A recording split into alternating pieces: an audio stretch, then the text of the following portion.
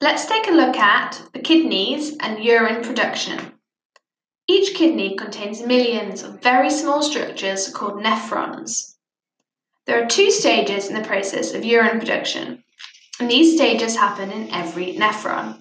One of these stages is ultrafiltration. The blood is filtered and all water, urea, and salts move into the nephron tubule.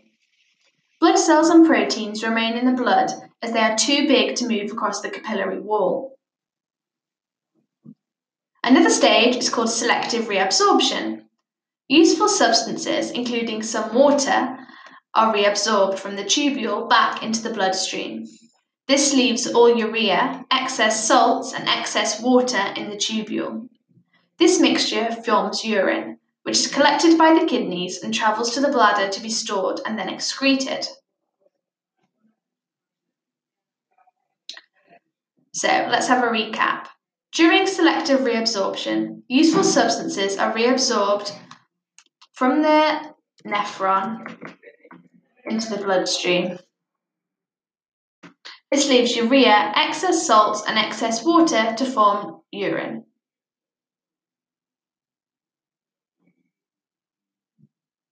The volume of urine produced depends on the internal conditions of the body. The volume of water in the blood is monitored by the hypothalamus in the brain. So what happens if we have too much or too little water in the blood? If we have too much water, the hypothalamus triggers the pituitary gland to stop the release of antidiuretic hormone, also known as ADH. This reduces the permeability of the kidney tubules. This means that less water is reabsorbed back into the bloodstream, which results in a large volume of dilute urine being produced. If we have too little water, the hypothalamus triggers the pituitary gland to release antidiuretic hormone, ADH. This increases the permeability of the kidney tubules. Permeability is the ability of things to pass through this tubule.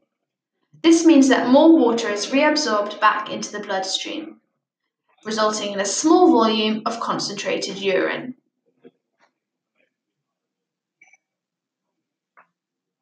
And so the control of water content in the blood is an example of negative feedback.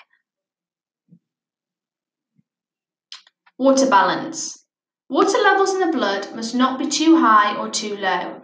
Our bodies control the amount of water and ions diffusing in and out of cells. If we have too much water, the hypothalamus triggers the pituitary gland to stop the release of antidiuretic hormone. Because there's less ADH, this reduces the permeability of the kidney tubules, meaning less water is reabsorbed back into the bloodstream, resulting in more dilute urine. And this will be in a large volume as well.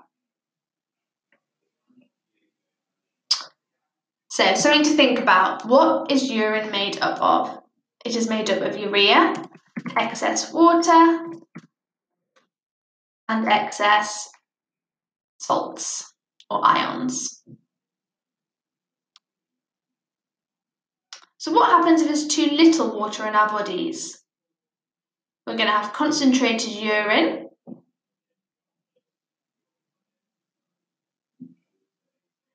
The kidney tubules are more permeable and more ADH is released. What happens during ultrafiltration, which is one stage of process in the kidneys? The blood is filtered and water, urea, and salts move into the nephron tubule. Blood cells and proteins remain in the blood as they are too big to move across the capillary walls. To recap all of that, how does the body respond to having a lack of water? It will increase the concentration of urea and urine. It will increase the kidney tubule permeability and ADH will be released. If you found this episode useful and want to learn 2 times faster for free, head over to senecalearning.com or click the link in the bio to revise all your exam subjects for free.